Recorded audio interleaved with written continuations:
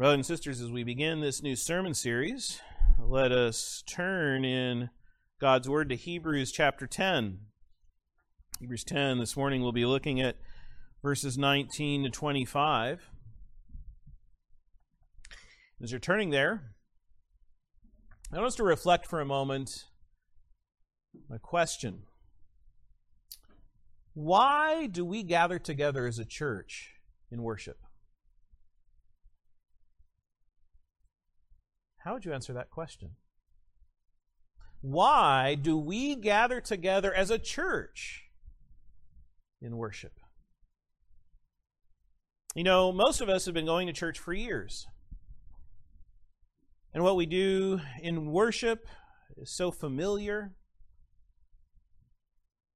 becomes so routine. So the truth is, for many of us, that we don't think about what we are doing or why we are doing it. But we can begin to simply go through the motions. And I know this is true because, frankly, I've experienced this in my own life. And as a result, we lose sight of the central importance of our worship and the tremendous blessing of our worship, where we even begin to think of worship as boring or as optional rather than refreshing and indispensable. See, I'm convinced that Christians in general, and our church specifically, needs to both recover and reflect upon what happens when we worship. And so we're going to take some time in this series to seek to answer this question. And this morning I want us to consider why we gather together as a church for worship. And our answer, brothers and sisters, we see here is given through Hebrews chapter 10. So let us read them together, Hebrews 10, verses 19 to 25. Therefore, brethren, having boldness to enter the holiest by the blood of Jesus, by a new and living way which he consecrated for us through the veil that is his flesh, and having a high priest over the house of God, let us draw near with a true heart in full assurance of faith, having our hearts sprinkled from an evil conscience and our bodies washed with pure water. Let us hold fast to the confession of our hope without wavering, for he who promised is faithful. And let us consider one another in order to stir up love and good works, not forsaking the assembling of ourselves together, as is the manner of some, but exhorting one another, and so much the more as you see the day approaching. Brothers and sisters, let us again ask the Lord for his blessing as we seek to hear from him in his word. Oh, Father, as we enter into this time of your word being proclaimed, may you illumine our minds through your Spirit. Father, speak to us through your Holy Spirit as your word is preached. May we be those who not only recognize why we gather together as a church for worship, but who then rejoice in the great blessing that you give as we gather together in worship. And Lord, we pray then that you will help us through our time together today to then see the beauty and wonder of Jesus Christ and the worship we can freely offer you in him. So we pray that you will be with us, Lord, and that you will help me to be the one who is able in my very weakness to bring your words to your people for your glory and for the salvation of all who have gathered together here this morning. So, Father, we ask for all these things in the name of our precious Savior, Jesus Christ himself. And in his name we ask these things. Amen. Amen. Well, brothers and sisters, why do we gather together as a church and worship? It's because Christ opens the entrance into God's very presence for us to worship him. Think about that. Christ opens the entrance into the very presence of God himself when we gather together in worship. And we see this through this passage in 3 let us statements, right? There's 3 times in these verses where we read, let us, let us, let us. So we see this first in verse 22, let us draw near. Then in verse 23, let us hold fast the confession. And then third in verse 24, and let us consider one another. So that's how I've chosen to organize the sermon this morning, with 3 let us statements. Let us draw near, let us hold fast the confession, and let us consider one another. So let's begin then with the first let us statement. Let us draw near, which is expressed in verses 19 to 22. Of course, the book of Hebrews itself has been written to a Jewish church, of a church that has Jewish converts and yet is being tempted to forsake their faith in Christ and return to Judaism because of the hardships that they are facing and the suffering that they are enduring. That's why the author then responds by writing this powerful message that upholds the supremacy of Christ over all things. Because if they lose Christ, they lose everything. You see, the book of Hebrews, in this book of Hebrews, they are reminded that the church, this church of Christ, and what they have in Christ, they're reminded it's better than even the Old Testament sacrificial system and the worship of the Jewish people, which could never take away their sins. See, it's the priest's ongoing daily offerings that continually reminded the worshipers of Israel of their sins, but had no way to provide for forgiveness and cleansing of their sins. Which then is why God became man in the person of Jesus Christ to make a better covenant with us and a once-for-all sacrifice as He offers Himself on the cross for our sins, so that we are forgiven of our sins, that we are cleansed of our unrighteousness. Again, the supremacy of Christ as He pays for our sins and the very punishment of God we deserve for our sins. And God promises to remember our sins no more. Oh, what a promise we have through Christ. And because of this word of promise, it's what we read earlier in Hebrews chapter 10, where God says, their sins and their lawless deeds I will remember no more. How then should we respond to this glorious truth? We respond by drawing near to God in worship. But before we come to this first let us statement in verse 22, we first read of how the gates of heaven have been opened for us to enter into God's presence. And so verse 19 begins, therefore, brethren.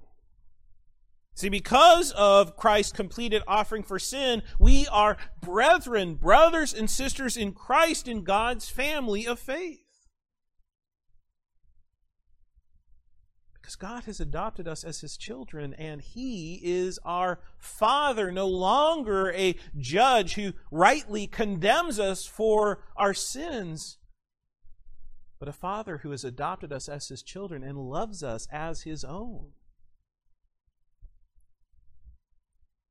And because we are then God's children, what can we do? But we go on to see in verse 19, we now have boldness to enter the holiest. Now this is drawing from the Old Testament, in the Old Testament tabernacle and temple, which was the specific place that God gave His people Israel to meet with Him in worship. So let's turn together. We can go back. Let's turn to Exodus chapter 25, where we read of God's instruction for the tabernacle He gave to Moses. Again, God has freed His people from slavery in Egypt, and they are now in the wilderness waiting to enter the land that God promised them, the promised land. And so we read then of this tabernacle where God promises to be with them. And let's us then see in Exodus chapter 25, let's read together in verse 8 what God says to Moses. He says, "And let them make me a sanctuary." Why? "That I may dwell among them." God promises to dwell among His people. And in this tabernacle, in the very center of this tabernacle, was the holy place. The holy place where the Ark of the Covenant was. And it was this Ark of the Covenant that symbolized God's very throne.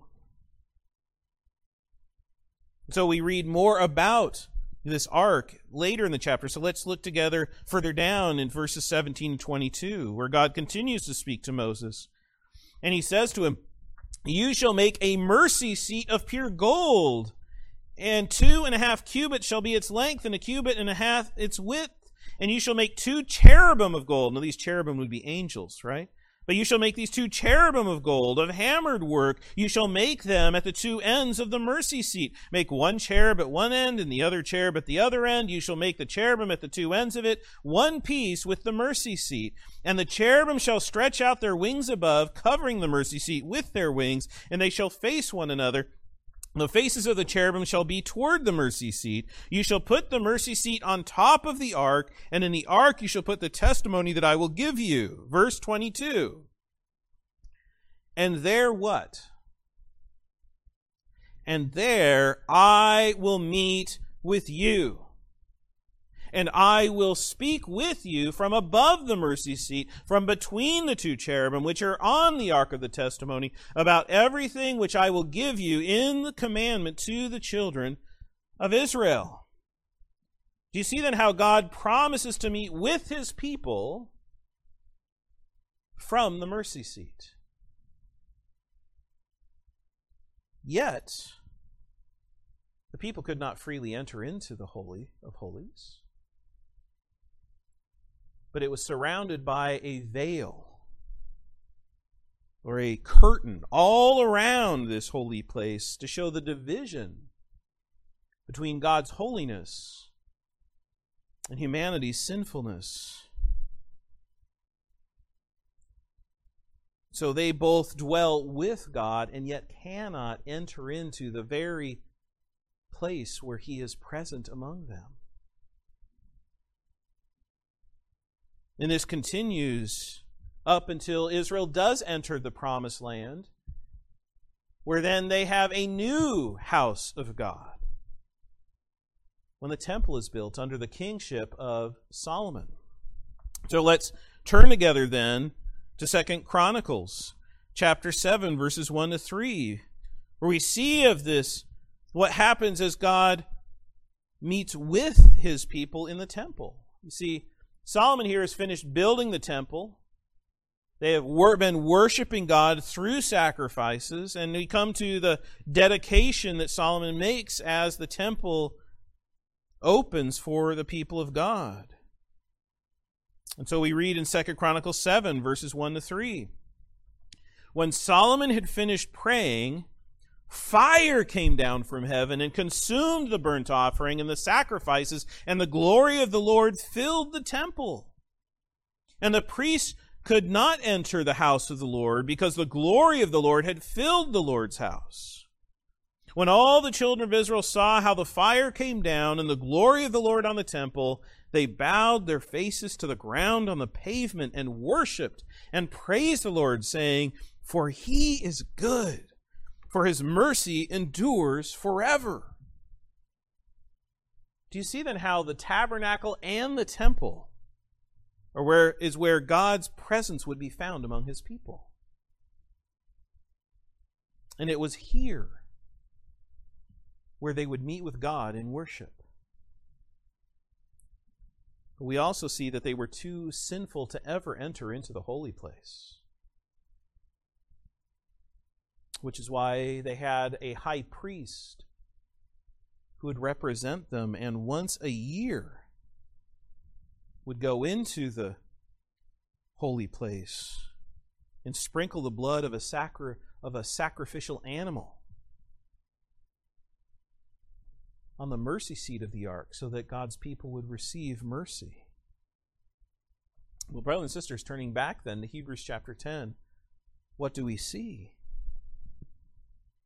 But that Christ is our high priest, who has entered into the holy place of heaven itself, where God is present, and offers his sacrificial blood so that we will receive mercy. This is why Matthew then records in his gospel that once Jesus died on the cross, then behold, the veil of the temple was torn in two from top to bottom.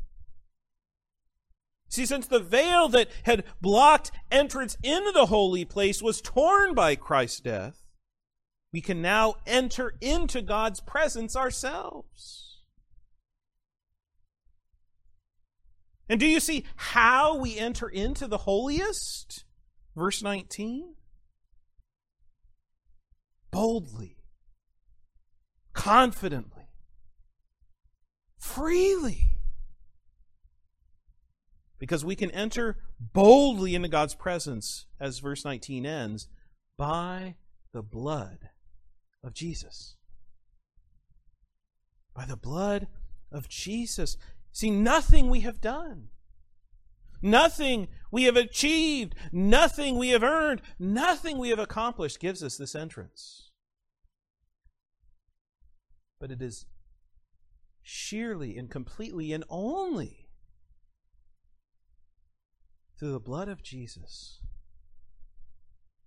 which he offered for us through his death on the cross.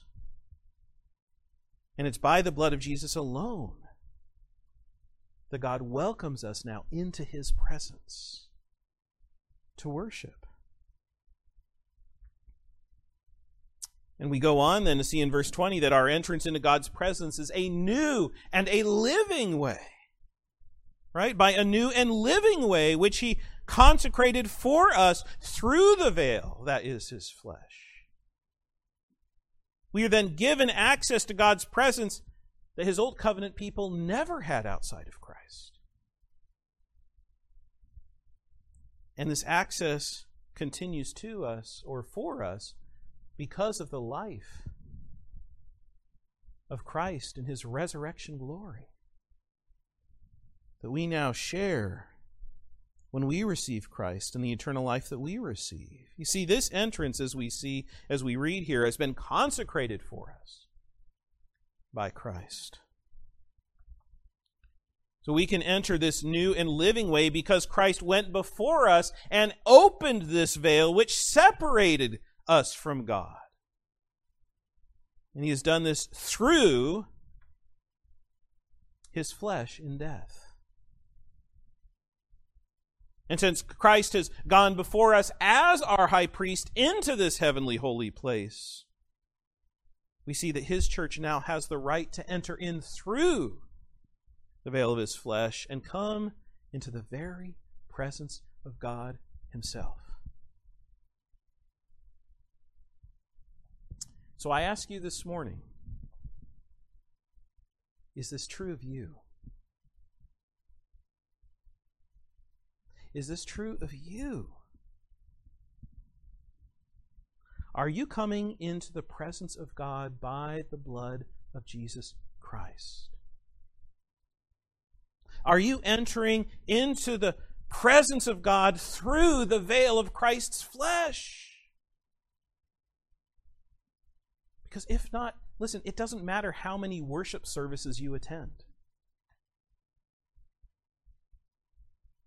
You are still living outside of Christ under the judgment of God you deserve for your sin.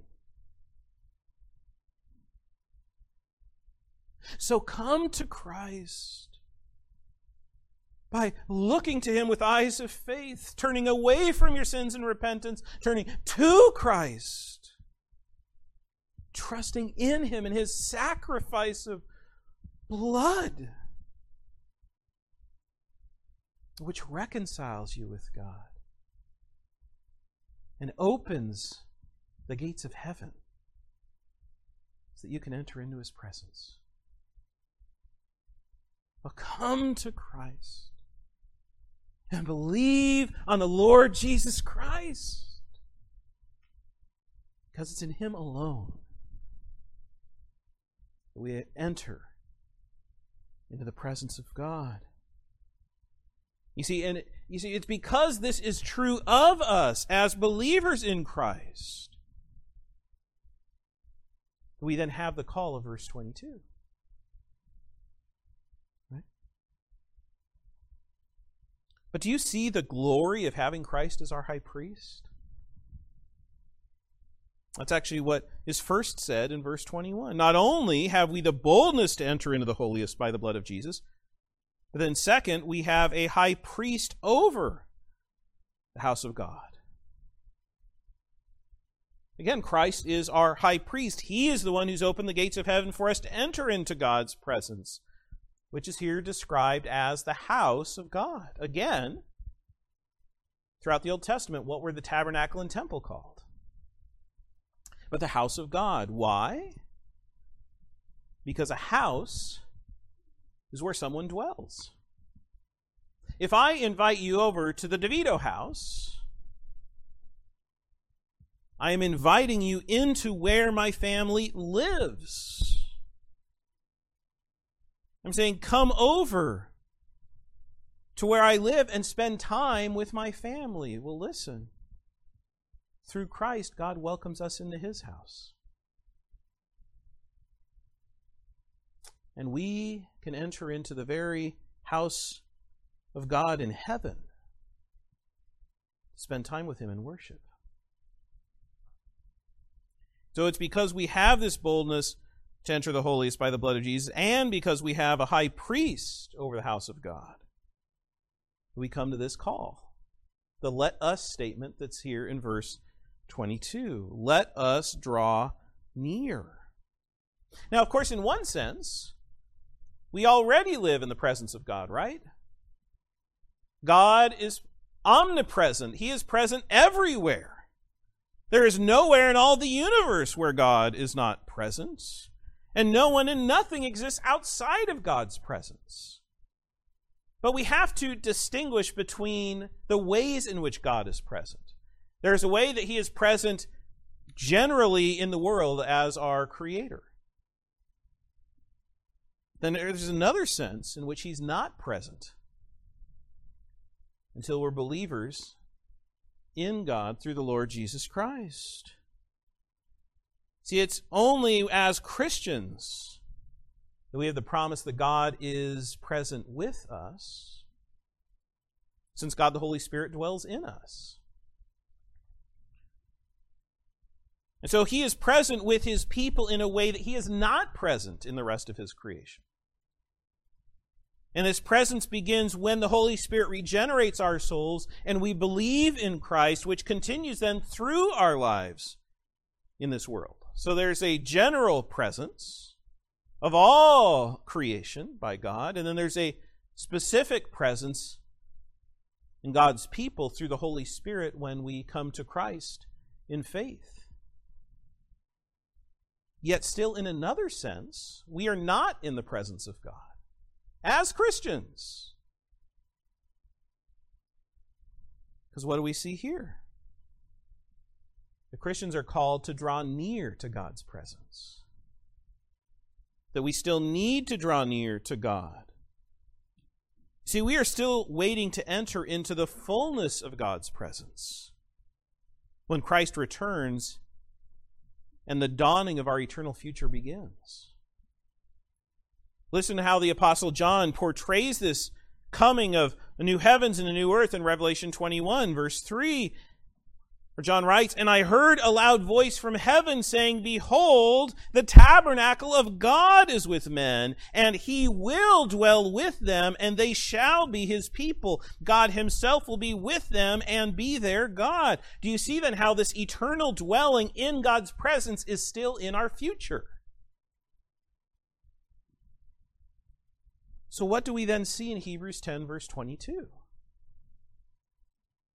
That as Christians, we can taste this future glory in God's presence now as we draw near to him in worship.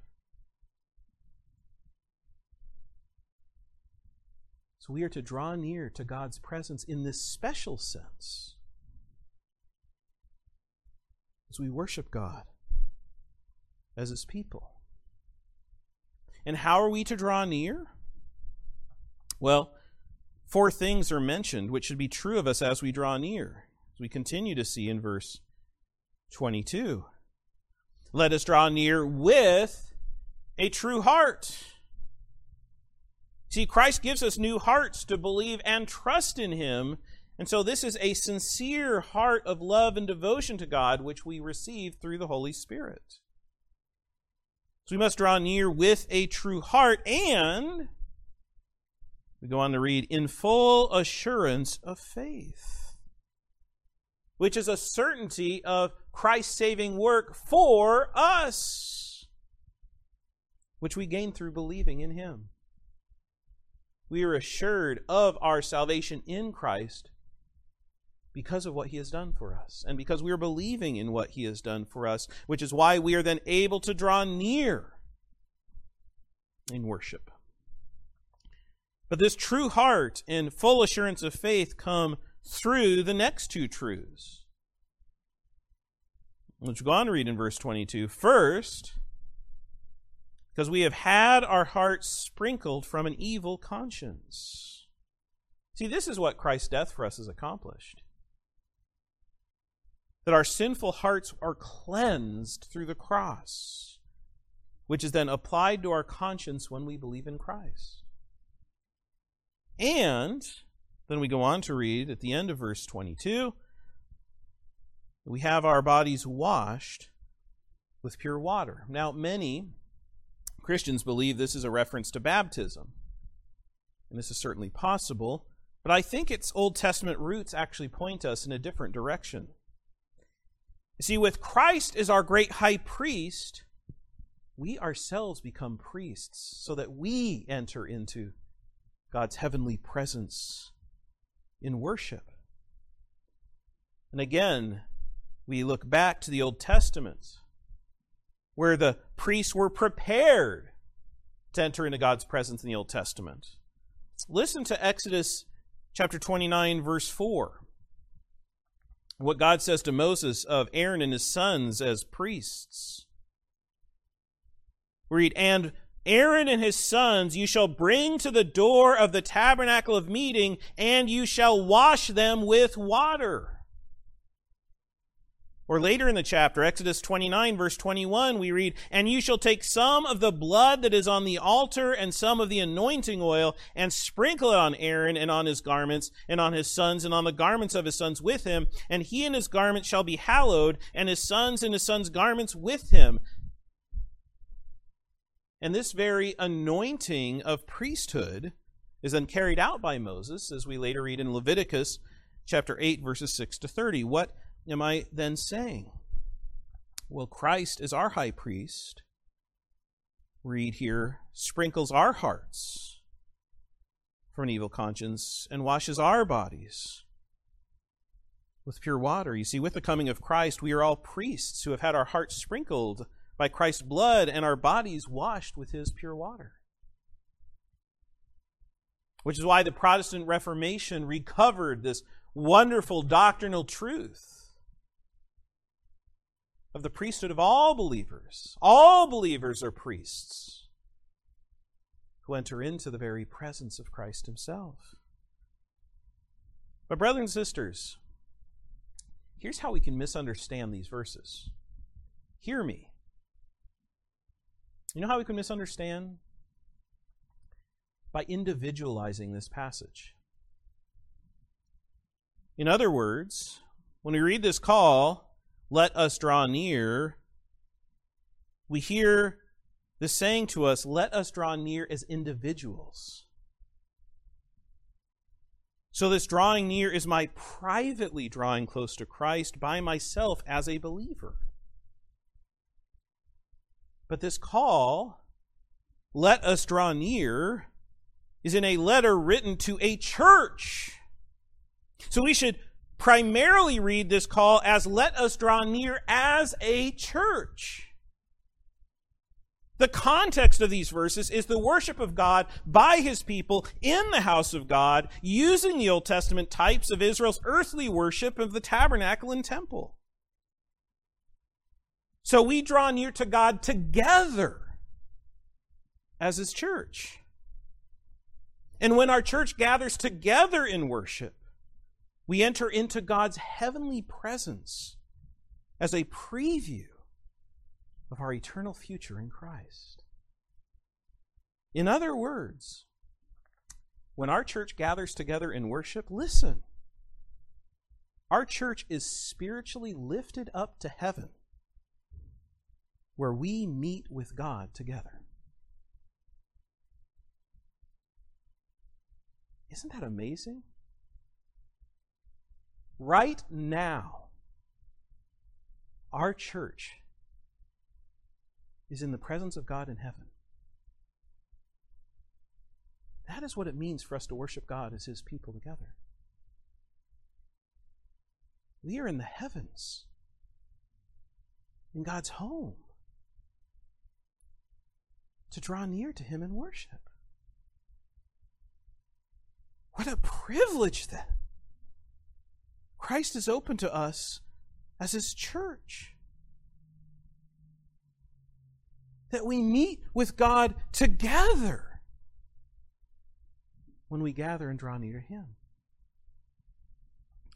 And so you have this first call, let us draw near. But this brings us to the second let us statement in verse 23. Let us hold fast the confession of our hope. So what else are we to do as Christ's church? But to hold fast, to grip and not let go because of how precious God's word is to us. The Scripture has been given to us so that we hear and know and experience the very love of God. So we confess Christ as Savior by believing in his gospel and committing then to keep all of his words as they are revealed to us, which is summarized here as the confession of our hope. Again, I hope I never become a broken record, but listen, Christianity is a future-focused faith. Our hope is not in this world, but in the world to come, and we live as Christians waiting for our future eternity with him. So we have a confession, this confession of our hope. But what do we see here in verse 23? That our confession of hope is one that can waver, right? We're to hold fast this confession of our hope without wavering. See, we can start to wonder if the gospel is really true, or if the gospel blessings of Christ will really come. So as Christians, we can doubt God in His goodness and His grace. But there's no need for our faith in Christ to waver. There is no need for the confession of our hope to waver because God is faithful to His promise. That's what we go on to receive in verse 23 as an encouragement, for He who promised is faithful. You see, some of our promises may be unfulfilled, but God's promises are completely reliable and will be kept. Now, Hebrews has already spoken of this. If you go back to Hebrews chapter 6, here we read of God and His promise made to Abraham. We go on to read in Hebrews 6, verses 17 to 18. Thus God, determining to show more abundantly to the heirs of promise the immutability or the unchangeableness of His counsel, confirmed it by an oath, that by two immutable or unchangeable things, in which it is impossible for God to lie, we might have strong consolation, who have fled for refuge to lay hold of what? The hope set before us. You see then how God has kept His promises, and He will keep His promises. So as we wait for His promises to come, we should remember Christ, that He is on His throne in heaven, sovereignly reigning over this world until He returns, and we will finally receive His promises to us. Which is why when we gather in worship, we hold fast to the confession of our hope through a steadfast commitment to the Word of God, where these promises are revealed. And why the Word of God then fills every element of our worship together. So we will hold fast to the confession of our hope. And I'm also thankful that our church then is a confessional church. That we have a confession of faith that we hold together as a system of doctrine that summarizes this biblical teaching. Why do we have a confession of faith? It's not to be weird. It's not to be narrow-minded, but it's to summarize the confession of our hope.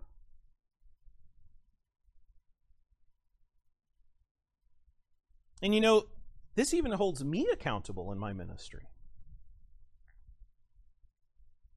That I must hold fast the confession of our hope. And if I do not teach in accordance with the confession of our hope, I am held under the authority of the Scriptures and the confession which has been summarized for us, that we agree upon to live in light of together. So, brothers and sisters, may we all live by our hope in Christ and our commitment to His truth. And frankly, we need as a church to renew our dedication to our confession of faith,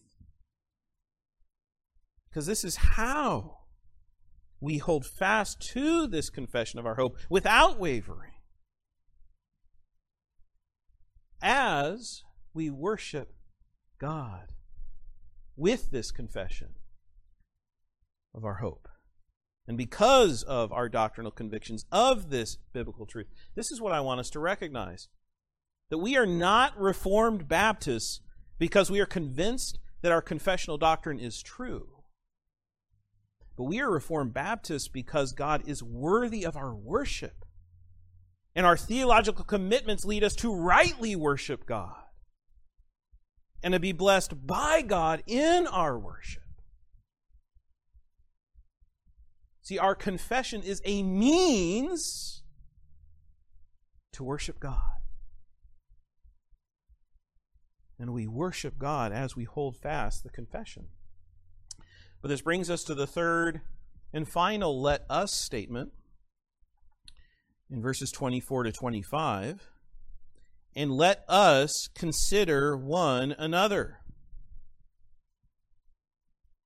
See, we are to live out the Christian life together, loving one another in local churches. You know what's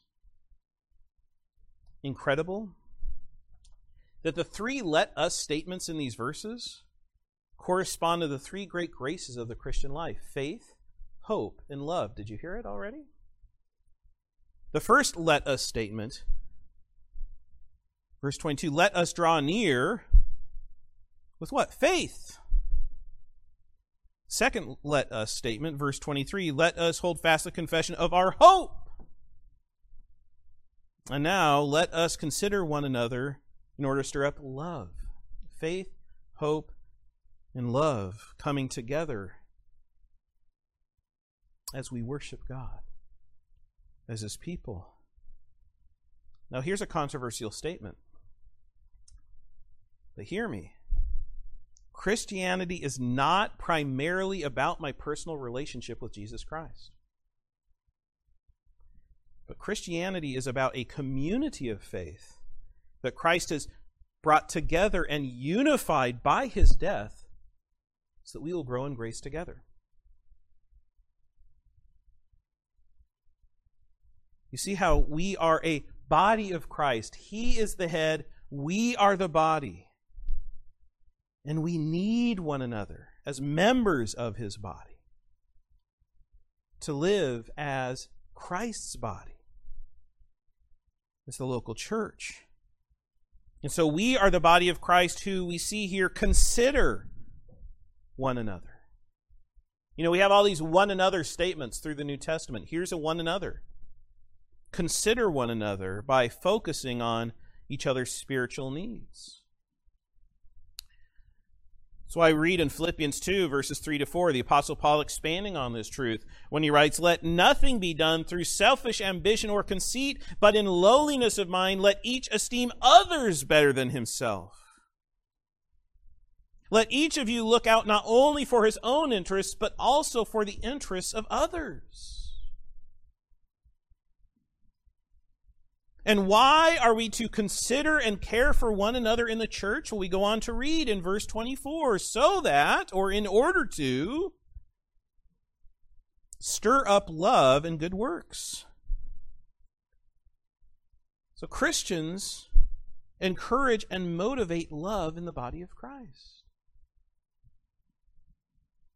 See, since Christ loved us, we are joined together to become a people of love. And we have a responsibility to then strengthen and deepen our love towards God and one another. We want to stir up this love among us. And as we stir up love, what will happen? But good works will result. Because our love will be expressed in our good works, which then will help support our church family as we struggle and suffer in this world. So do you see how this works? How then will we consider one another? Verse 25, by assembling together in worship in God's presence. Because it's as we worship together that the church stirs up love and good works. Which is why we read in verse 25, not forsaking. This warning of not forsaking the assembling of ourselves together. Yeah. Because our worship, listen, it's not only vertical, where we draw near to God, but our worship is also horizontal, where we help each other draw near to God. And this is why then we need to assemble together for worship as a church. Because we are called to live this Christian life together. And we are called to worship together, which is why it is dangerous for us to forsake the assembling of ourselves together. See, forsaking the assembling of Christ's church here is not merely a hypothetical problem, is it? But we read here, it is a real problem because it is the manner of some. There are some who do forsake the assembling of ourselves together in Christ. See, our sinful flesh may lead us to neglect assembling together with the church for worship. After all, you may think, I have the Bible. I can read and pray and sing on my own. Or I can worship God together with my family and my friends. But without the assembled worship of God's people, I am much more likely to abandon my faith through the temptations and trials of life. Because when we assemble together, we go on to see in verse 25, we exhort one another or encourage one another to faithfulness in the midst of our sinful struggles and our challenging circumstances and our tough temptations. You know, the truth is, I have never seen a mature and thriving Christian or a spiritually healthy Christian filled with joy who is not an involved member of a local church, who is not committed to gathering together with their church in worship. Why? Because it is through our gathering in worship that God is at work among us to grow us in grace and godliness. See, we need the support of one another in the church. And we need the support more and more as we engage in spiritual battle, waiting for the return of Christ in His coming day of judgment, which is what verse 25 goes on to say. We're exhorting one another, and so much the more as you see the day approaching. So we see this day approaching by faith. But waiting, let's be honest, it's not easy. And so we need one another to not fail or to fall away from our faith in Christ. Do you see then how the forsaking of the assembling of ourselves together actually endangers our souls?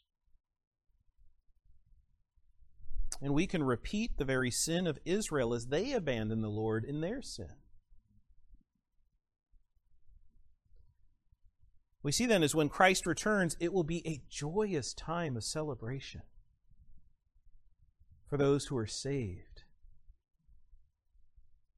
and those who are saved together as God's people in Christ's church. But the day that comes will be a sobering time of judgment for those who remain in their sin. Do you see then that when we gather for worship, when our church gathers for worship, praise God that Christ opens the entrance into God's presence for us to worship Him. That Christ has opened the very entrance of heaven for us to worship God in His presence as His people. That's why Christ then gives us a weekly invitation to enter into God's presence when the church gathers to worship. Brothers and sisters, this is a unique opportunity we are given to meet with God Himself. And this doesn't happen anywhere else in our lives.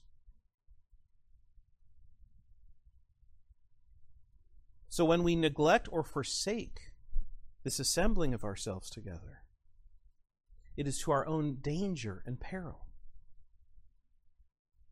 But how opposite this is, and this understanding of the Christian life is for most Christians today, and for how most Christians think today. After all, I can draw near to Christ on my own. I don't need the church to worship God.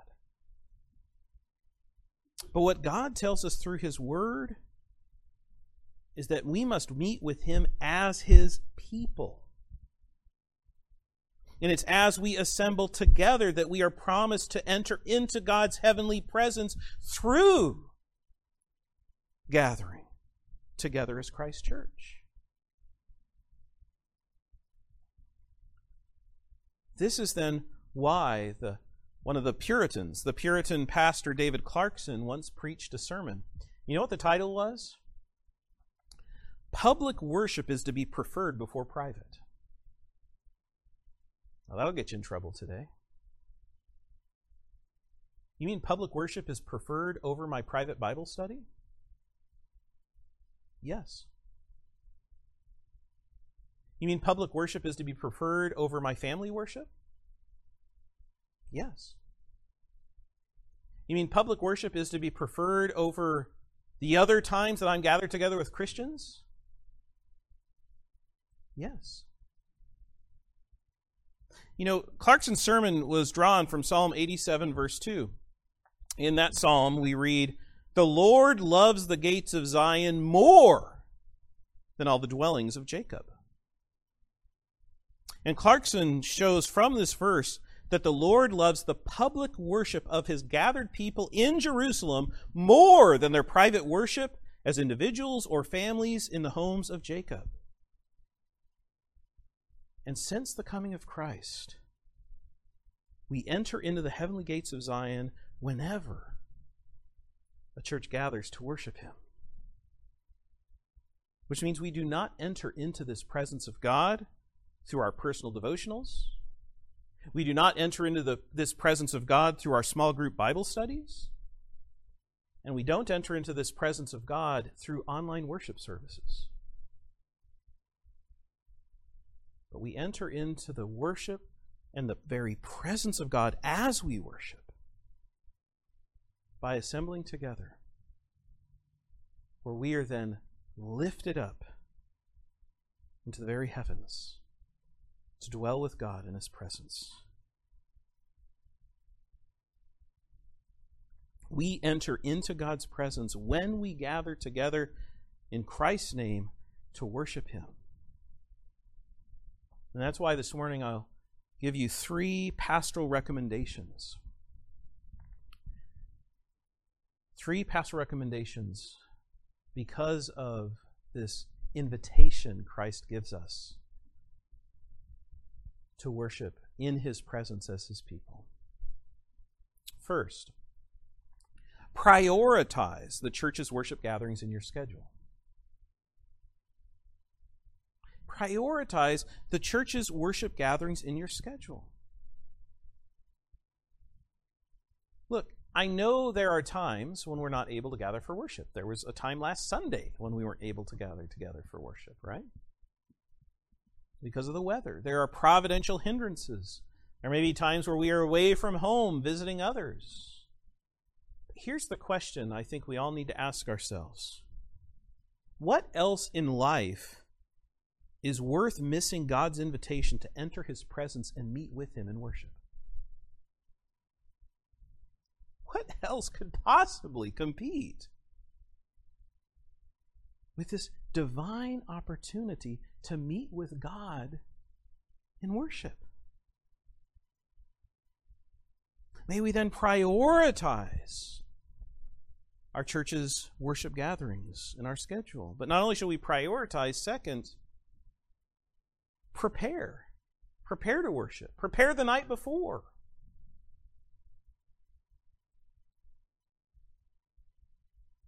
Try as much as possible to have your work done through the week so you're free to worship. Try to have your studies done through school for worship. And listen, Saturday night is not the time to stay out late with others. Saturday night is not the time to binge watch the latest TV show or movie.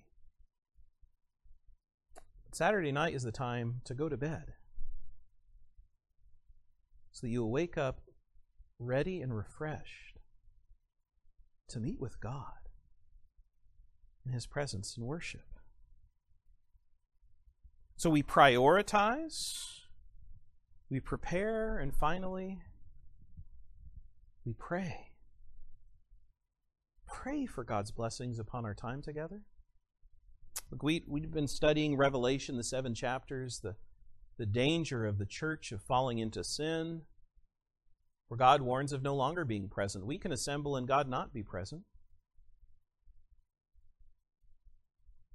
May we then pray for God's blessings upon us as we follow these 3 let us statements. To let us draw near, to let us hold fast our confession of hope, and to let us consider one another in order to stir up one another, or stir up love and good works together. Brothers and sisters, Christ opens the entrance into God's presence for us to worship Him. May we cherish this time together. Now, I mentioned before this book from Jonathan Cruse, and again, I encourage you to pick it up, but one of the things Cruse says here early in his book that I think is helpful for us to reflect upon as we worship is this. Cruse writes, "Worship is never dull, but we are sometimes. Church-going is monotonous and mundane only because our eyes are blinded to the supernatural wonder that is taking place all around us. The reality is that worship is an exhilarating experience. So we don't need smoke machines, more lights, dramatic presentations, louder music, mystical theology, or entertaining speakers to make worship exciting. We simply need to understand what's going on in the first place." Brothers and sisters, that's my hope for us through this series of sermons. That we will understand what's going on in worship in the first place. Because we have the blessing as God's people of entering into His presence in the heavens for us to worship Him. May we then do so every week as God calls us together to meet with Him in worship. Let's pray. Father,